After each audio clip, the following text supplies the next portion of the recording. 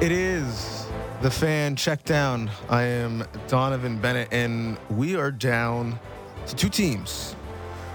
We're fighting for the Vince Lombardi Trophy.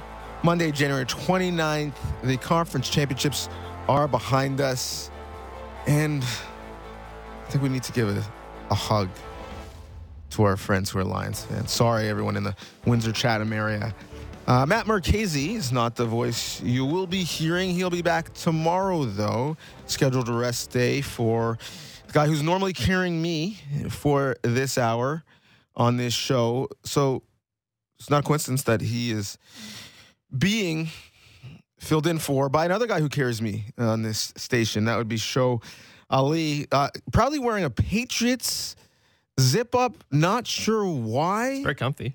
I guess that's a good reason. They will not be playing 2 weeks from now, although they are assembling. You're wearing a Grey Cup halftime show. Like, why also? Because I'm just ready for big time football show. I don't discriminate. I like it.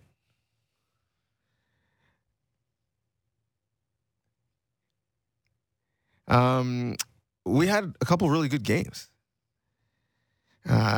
yesterday. I thought for sure we were getting 2-3 seeds in the Super Bowl. I thought, man, those Lions fans are going to take over Las Vegas. And as you know, sometimes life interrupts your viewing. So about halftime of that game, it's okay, time to get the kids down, get them to bed.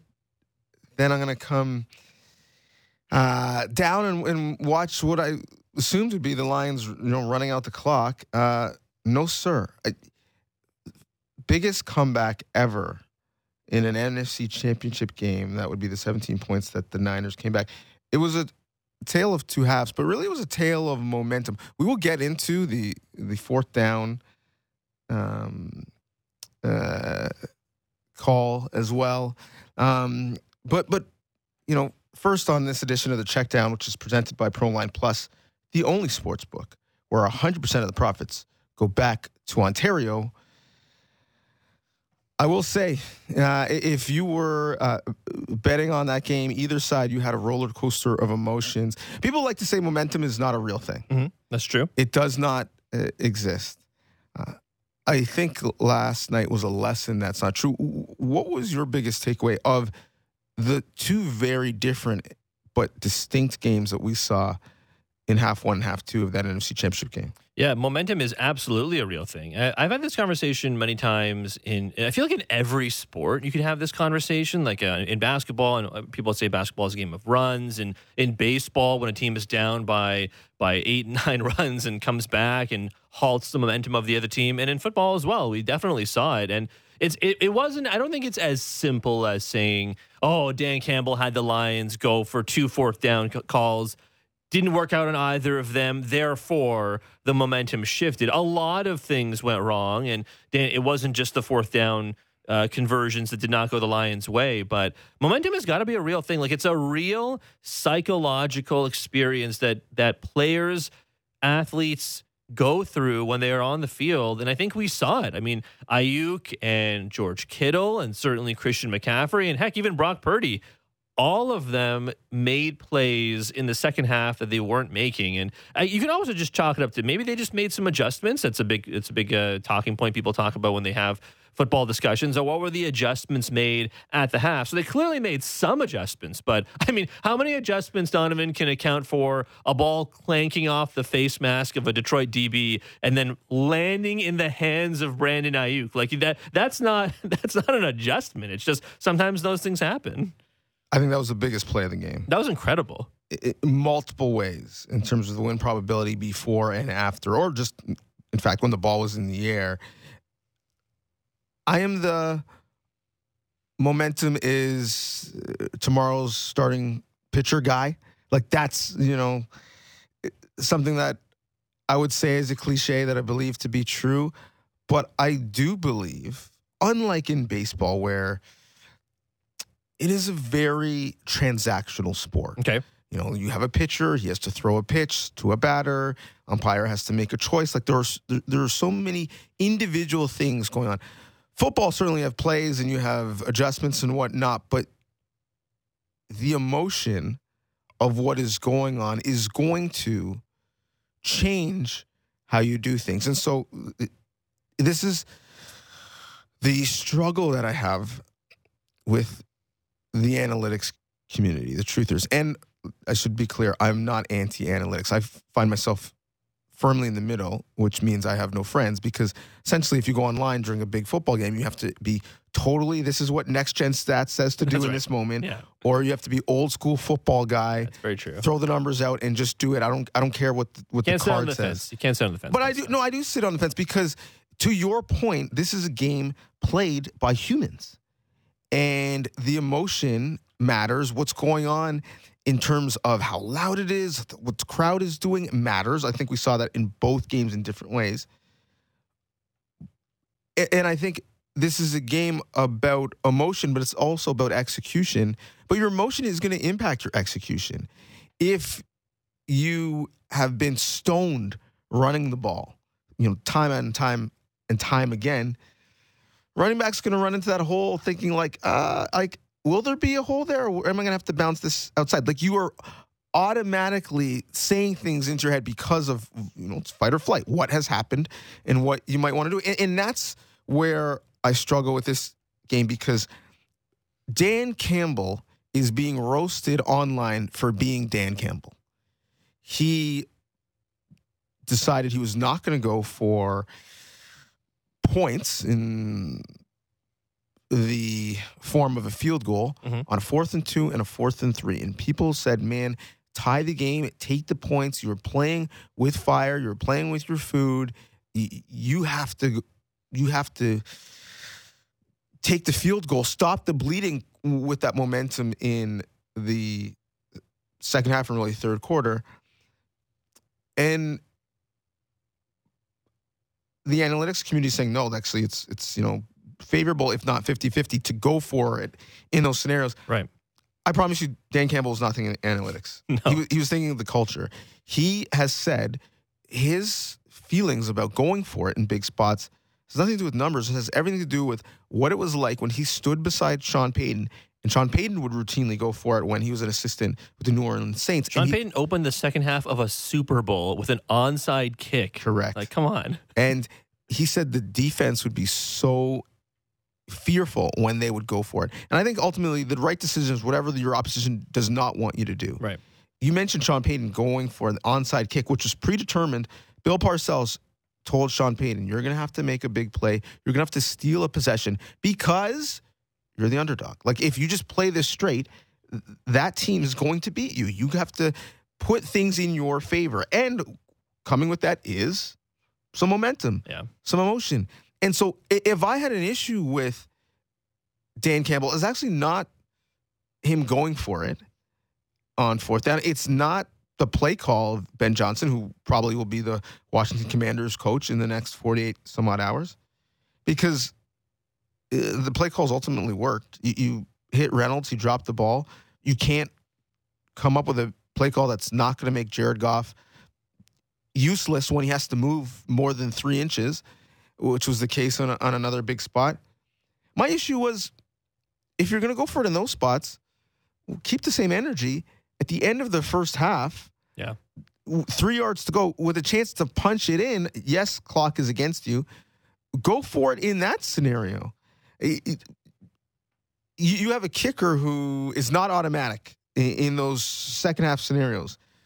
And yes, is automatic when you're kicking essentially an extra point on the shadow of your goalpost. But to me, going into the half, sending a statement of like, this game is pretty much over, would have brought you that momentum through the 15-minute intermission into the second half. Yeah, I'm with you on that one. I'm surprised, given his propensity to go for it on 4th down. That's where he decided to not go for it. I don't even really have an issue with them going for it on the 4th downs because of what you said. It's probably at best a 50-50 shot either way, given the struggles of the field goal kicker up until that point. But you mentioned it, a few key drops from Josh Reynolds in key moments, one of which was on 4th down. The other one was on 3rd down, but would have easily picked. He just hit him right in the chest, and he dropped the ball on 3rd down. A Gibbs fumble immediately after Ayuk catches the ball, or a couple plays after Ayuk catches the ball. Gibbs fumbles on the very first play of the next drive. It was not great all around from the Lions in the second half. So I agree with you. The blame does not solely lie on Dan Campbell. Where I will blame Dan Campbell, though, Donovan, beyond the end of the first half, is the end of the game, the very end of the game. Oh, yeah. The team is going for it. They're down there. They're not going for the kick. They're down by 10 points. They've decided clearly they're not going to kick the ball early and then try and get the ball back and score a touchdown. They're going to score the touchdown first, which I don't have a huge issue with. You got to score both at some point to win. So they're going for the TD. They're taking up a ton of time, and then they have 3 timeouts left. And then with about a minute, they run the ball and then call a timeout. That essentially guaranteed they had to go for an onside kick because they only had 2 timeouts. If they had 3 timeouts, they could have maybe they wouldn't have worked out. Who knows? But they could have, in theory, punted the ball, did the regular kickoff and then just try and stop the 49ers on 3 downs and see what you got with the last play. That to me was indefensible. Agreed. And here's the thing. I don't have an issue with you running it, in a goal-to-go scenario because Montgomery scored in the second possession of the game in a very similar scenario. Their offensive line is one of the strengths of their team. Having said that, if you're going to run it on 4th down. Right. Because at that point, if you don't get it, it literally doesn't matter. The time doesn't matter because the game's over. But if it's all about conserving time, to your point, then throw it and try to score. And then if you want to have a run it on 4th down. Now, some would say, well, then, the defense would know that you're running on 4th. You don't have to run it on 4th down. Just don't run it before 4th down. Yeah. Because the time that would come off the clock if you don't get it no longer matters on 4th down because you don't have the ball anymore. And essentially, the game would be over. It was like the anti-Seahawks. It's like the anti-Marshawn Lynch. It literally was. But in terms of momentum and playing the percentages, I think what he saw was, oh, wow, we can't stop their offense. So we can't settle for 3s. We need 7s. The 49ers scored 27 unanswered points. I think ultimately what his calculus was, forget about tying the game right now with this 3. This scoreline is not staying at this point. Yeah. So I need to get more points on more points on more points. But for those who said, oh, man, Dan Campbell's job is in jeopardy, like, what are you talking about? Yeah, no chance. If they don't go for it on 4th down, and by the way, they led the league by a wide margin on points on drives where they went for it and converted a 4th down. So they led the league in the regular season, and then they led their league during the postseason. Literally, they got there because of his aggressive nature. So I don't really understand how Dan Campbell was a media darling 72 hours ago, and oh man, he goes for it and he throws caution to the wind, and that's why his players love him. And then he went for it, and his players ultimately let him down. And now we're flipping the script on him. Like, this is the Dan Campbell experience. You can't say, well, I want Dan Campbell. I don't want you to be aggressive. Like, no, that's who he is. That's like saying, all right, man, Usher, you're going to do Super Bowl halftime, but guess what? You can't dance. Just stand stationary, Usher Raymond. Hey, you know what? On the Vegas Strip, we're going to go see John Legend's residency. No piano, John. Just stand there and say, this is who he is. This is part of the experience. So you got to love it holistically, the entire thing, or you don't love anything. They lost the game because of the execution. 6 of 12 on 3rd down, 1 of 3 on 4th down. And again, we could pick whatever play, but let's say the drop to Reynolds.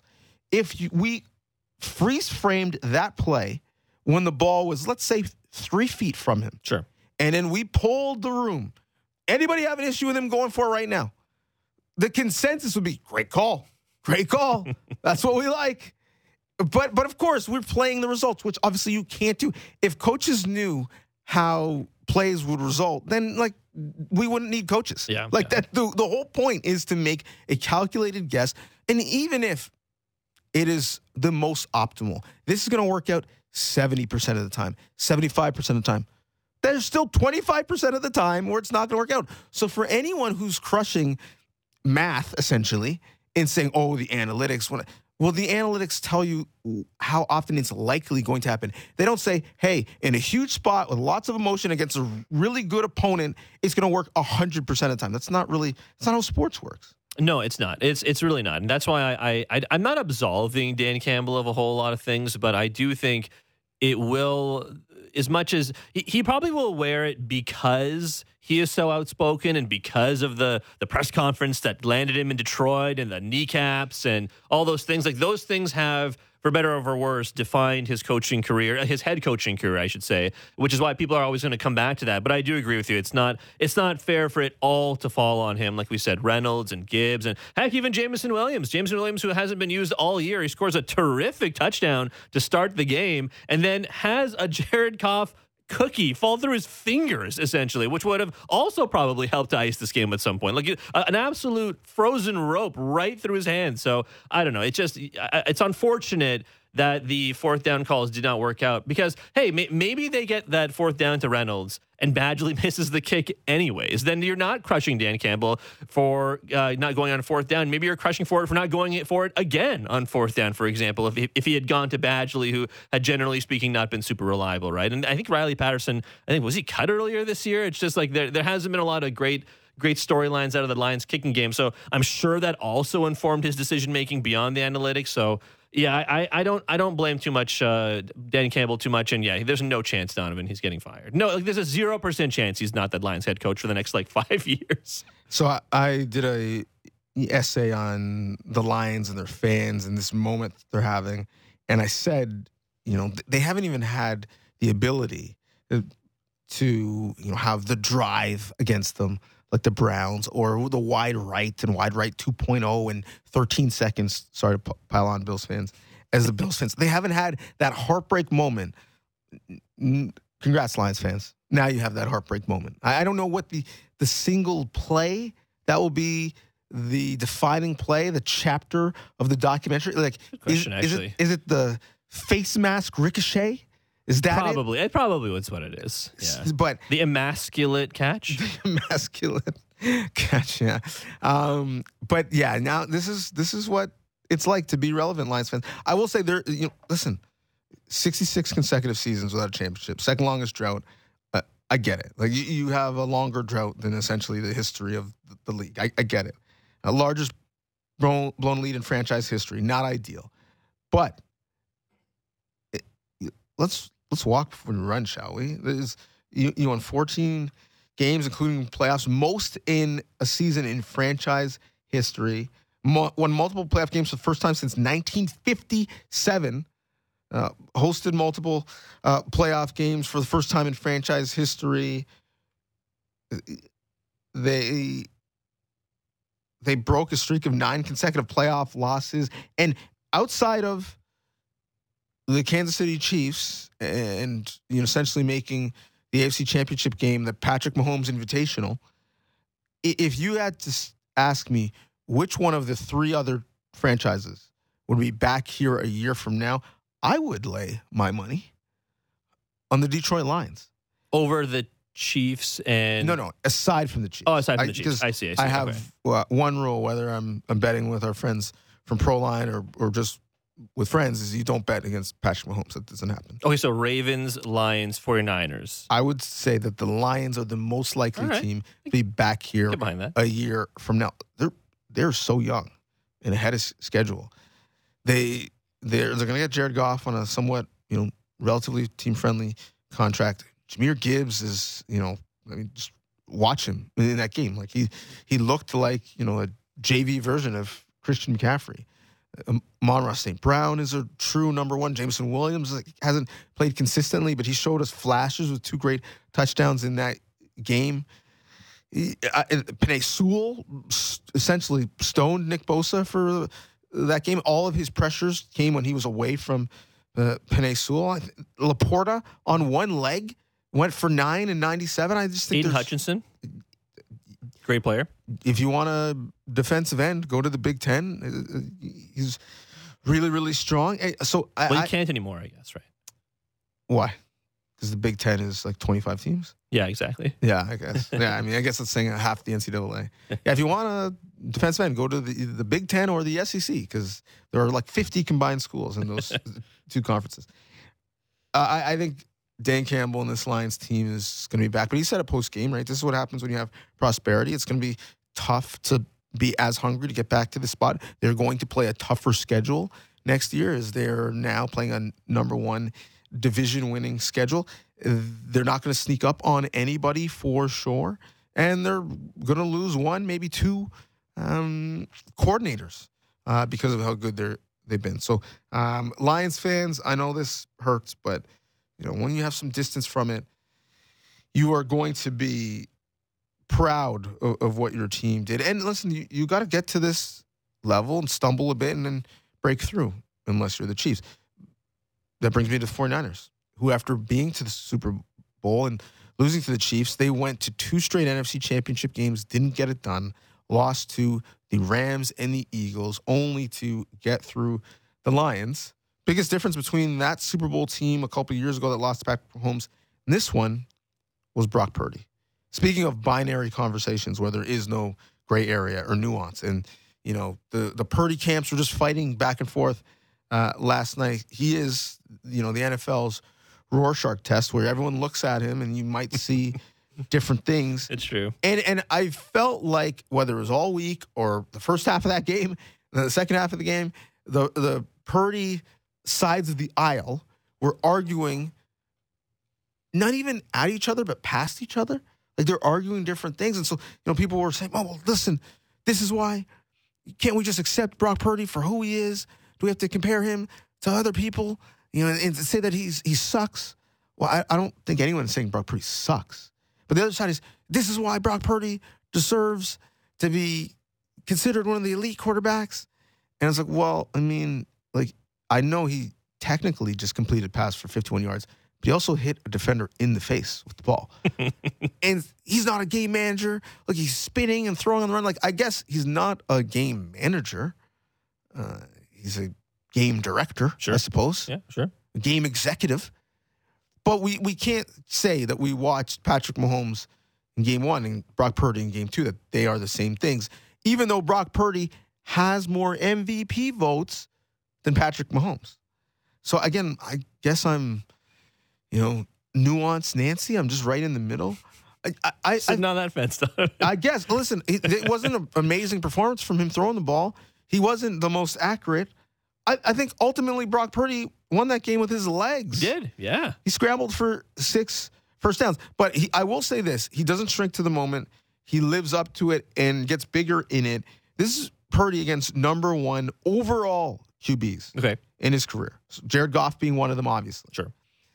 He's 5-1 in those 6 games, 12 TDs, 3 INTs. Those QBs against Mr. Irrelevant, 6 TDs, 7 INTs. I think when he's in a big spot, he plays his best football. There's no bigger spot than the Super Bowl. I was really impressed with his performance and at the same time really annoyed that now I'm going to have 2 weeks of pro-Purdy, con-Purdy discourse on what was formerly known as the Bird app.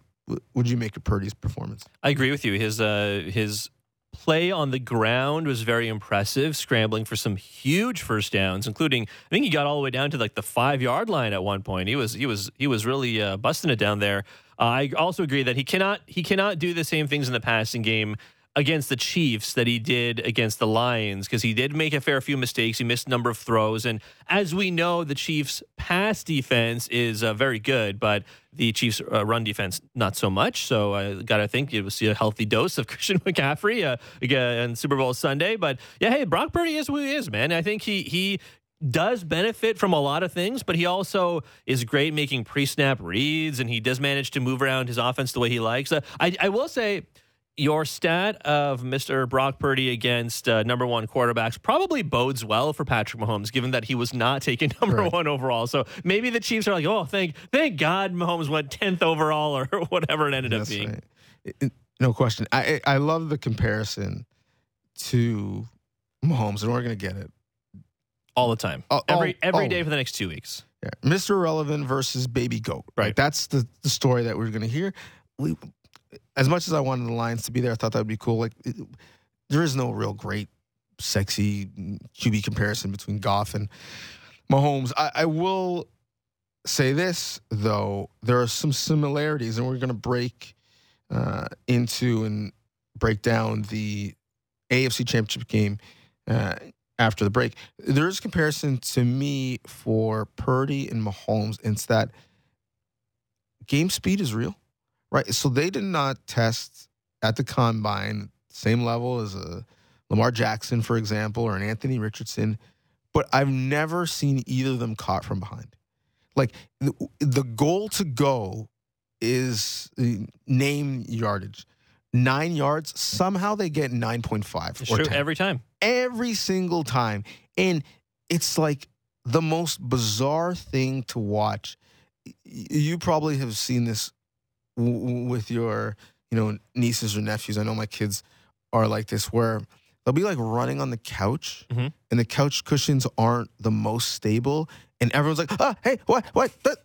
And like they just like high turnover, just speed across, and they make it to the other side without like a huge disaster falling on their face, and everyone's like, like that's whenever Patrick Mahomes or Brock Purdy tuck it to run, it's like when I give my kid my iPhone to just like distract them for 5 minutes because I need to do something, and then they take off and run with it, and I'm like, don't drop it or throw it or hit yourself in the face with it, and it's like they somehow managed to get to the other side of the room. Kyler Murray is the king of that. He is the undisputed king of specifically looking like a toddler, like that's just stolen someone's phone. Yes, but the thing is, he's actually fast. Yes, he is. Like, he's legit fast. Yes. Somehow, Daniel Jones also very fast. Shockingly, yes, just not so much Purdy and Mahomes. Just true. too fast for himself and falls down without being touched. But yeah, we're gonna get the annoying, how did that guy just get a first down when we had everything covered and 3 people chasing him with good pursuit angles? We're going to get that like drive after drive. It's just going to be fans exasperated at their defense. And then the shot to like defensive coordinator, like kneeling, hands on knees, and then they just slap their knees, throw their play sheet, and pull down the headset and start screaming at somebody. Yeah, get ready for that in slow motion, thanks to NFL Films, as we will get that in Las Vegas. Super Bowl this year is in Alliance Stadium in Vegas. And just a random thought before we take a break and break down essentially Taylor Swift's flight plans for the next 2 weeks. So you remember the Olympics. Was it Salt Lake City? The ice was being prepared. It was a loony tuning below the ice, and that just became a thing. Canadians would try to do that. There was one underneath, a court when Canada basketball was playing. It's just now a thing because Gretzky did it when he was executive Hockey Canada. Did you know that there was a Chiefs fan that was part of the construction crew in Las Vegas when Alliance Stadium was being built, and he put Chiefs flag underneath the ground. That's really funny. Yeah, and so now the Chiefs are back there in a Super Bowl. That's pretty great. Before the Raiders are in a Super Bowl in their new stadium. So we'll see. Good for that guy. Good for that guy. He made it out of Vegas alive. Not getting caught. No, but the thing is, at the time when the stadium was being built, the Raiders were not yet actually in Vegas. So they were still the Oakland Raiders. So I don't know how much fanfare the Raiders had in Vegas at the time, and if other members of the crew had been like, "Hey man, you're disrespecting my team," because their team wasn't there yet. But I also don't know if the locals in Las Vegas are Raiders fans. I feel like it's a very transient fan base that comes in town on a Sunday or a Monday and then leaves. We will break down all things Alliance Stadium construction, and more importantly, the AFC Championship game. After the break, you are listening to Fan Checkdown, which is presented by Proline Plus, the only sports book where 100% of the profits go back to Ontario. Donovan Bennett, Show Ali. Stay with us. Big guests and bigger opinions on everything happening in Leafsland. Real Kipper and Bourne. Be sure to subscribe and download the show on Apple, Spotify, or wherever you get your podcasts.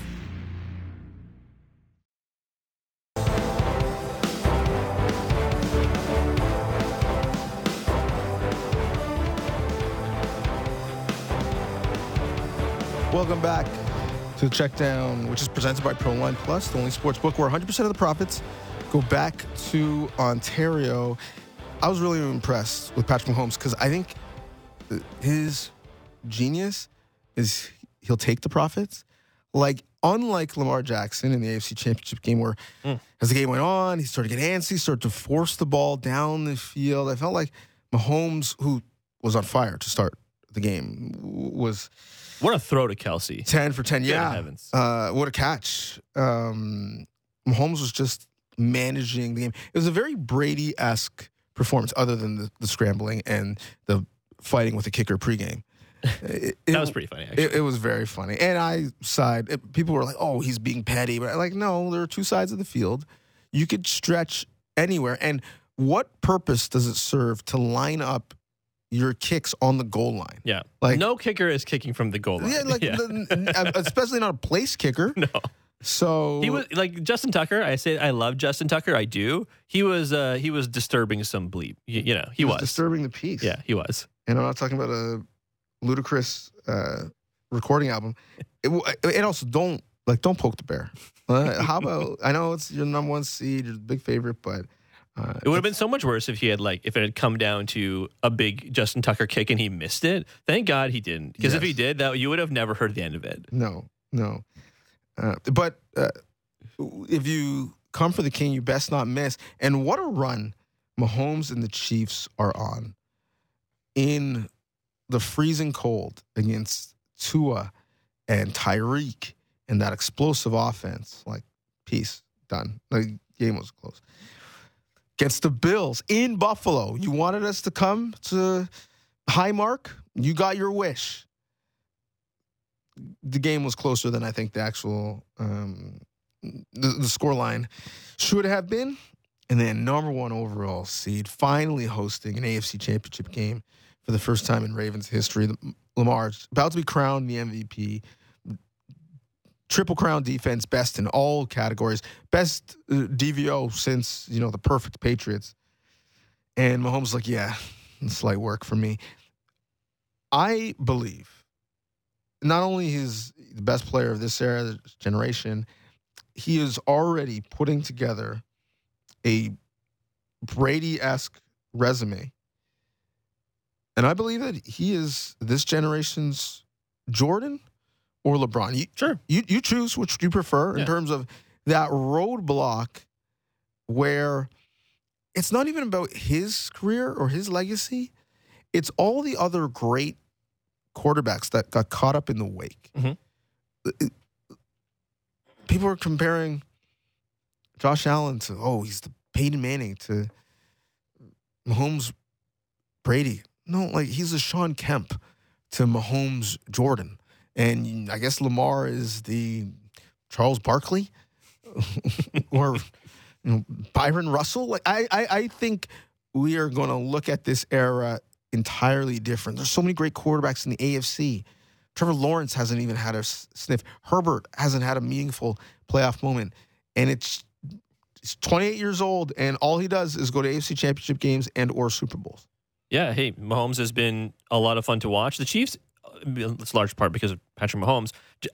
Speaking of the Patriots, have that borderline invincible aura that the Patriots did for so long, right? Where other teams were so afraid of making mistakes, they often outthought themselves and would just beat themselves and do dumb things, like uncharacteristically dumb things.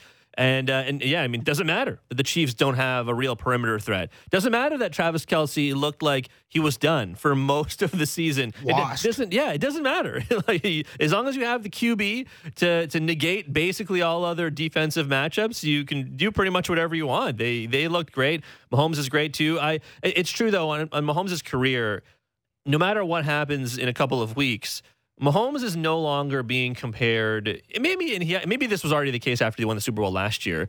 But Donovan, he's no longer being compared to his peers, right? He's only at this point being compared to guys who are retired. Essentially, he's only being compared to Brady and Peyton and Joe Montana and all these different guys who've all won multiple rings. Essentially, so I think that's a pretty incredible place to be before the end of your 6th season, which win or loss is going to end in a trip to the Super Bowl. That's absolutely incredible. Like, the only person, really for me, he's being compared to is Tom Brady. Even though he hasn't caught Joe Montana yet, he's only really doing things that Brady has ever done. He's doing some things Brady has never done, quite frankly. So he's got 17 postseason games under his belt already at the age of 28. Essentially 17 games is a full season, right? It's a big enough sample size. He's won 14 of those games. If we just looked at great regular season teams, since Mahomes entered the league, only 4 teams have won 14 regular season games: the 2019 Ravens, the 2022 Eagles, and the 2022 Chiefs. He's having a great regular season in the postseason for his career. 13-1 in regulation, 2-0 on the road, 3-0 as an underdog. He will be an underdog again in the postseason. Haven't we learned our lesson by now? Come on. Evidently not. Evidently not. And we will get into our Pro Line pick at the end of the show in terms of who we think will win the Super Bowl early, but the line is out. He's the all-time leader in terms of postseason. Yards per game, passer rating, completion percentage, TD to interception ratio. I don't know, just all of the stats that matter for a quarterback. And I actually think for the rest of the QBs, and Burrow was hurt. He's the only one who's really beaten him outside of Brady, but the only active player that's beaten him in the postseason.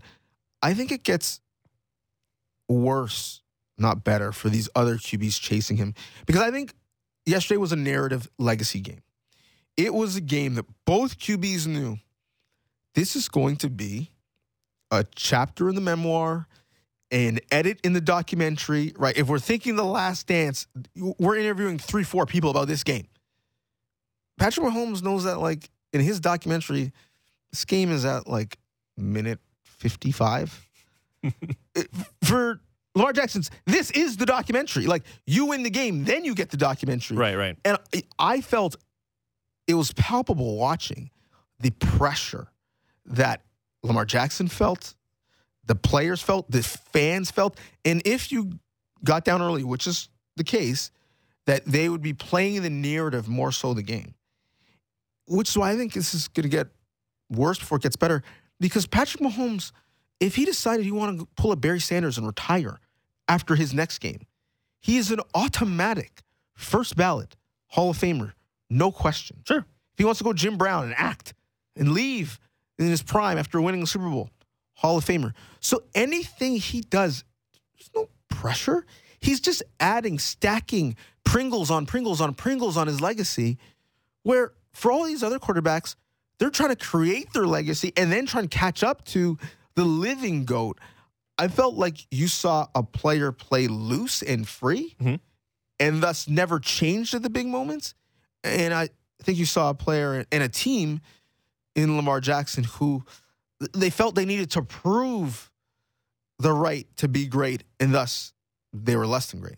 I actually feel like with Lamar Jackson and Todd Monken's game plan, that it almost felt like they were trying, to your point, prove that he could drop back and carve defenses up instead of only being, or not only, but largely being a run-heavy team, and Lamar with the designed runs and the RPOs and going to Gus Edwards and going to Justice Hill and even running it with Zay Flowers and all these different guys. It just felt like they were, in fact, trying to prove to everyone, maybe even a little bit to themselves, that Lamar Jackson can do all the things that Patrick Mahomes can do, albeit in different ways. And it was so bizarre to me, Donovan, because it almost felt like they made the whole game plan for the Ravens look so frantic. Every single play looked frantic from Lamar Jackson. It's almost as if they just forgot what made this guy the MVP of the regular season. Like they went away from everything that made Lamar Jackson successful and had him drop back a billion times. It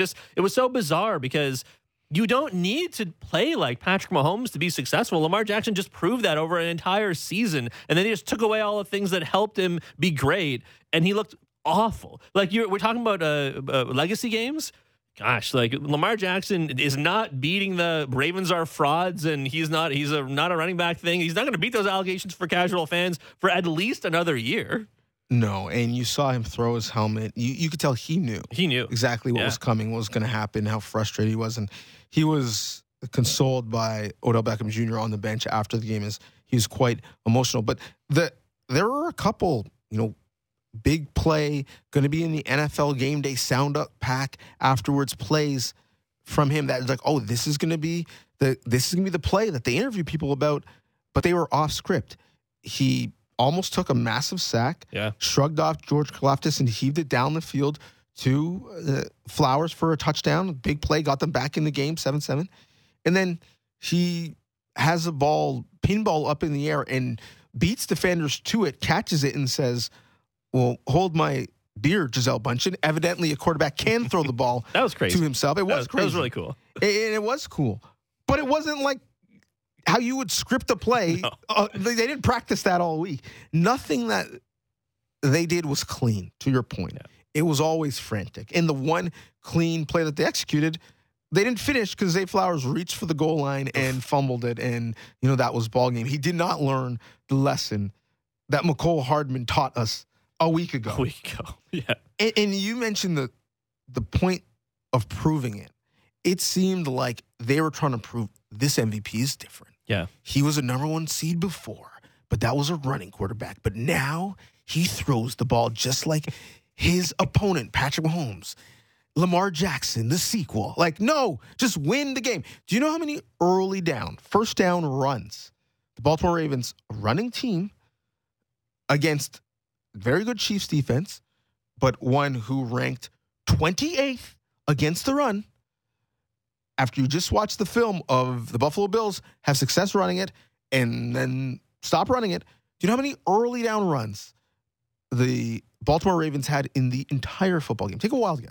I do know that running backs, I know that Justice Hill and Gus Edwards combined got 6 carries.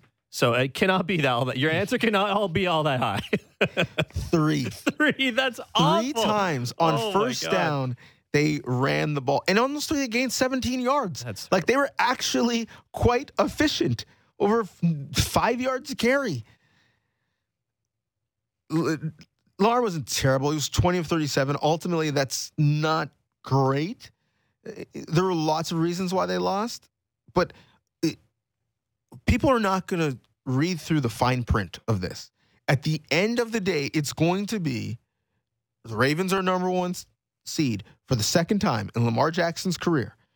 Lamar Jackson wins an MVP for the second time in his career. Lamar Jackson has never reached a Super Bowl. Yeah. That's it, the end. Those are the Coles notes, folks. You don't have to watch the all 22 film. Like, that's it.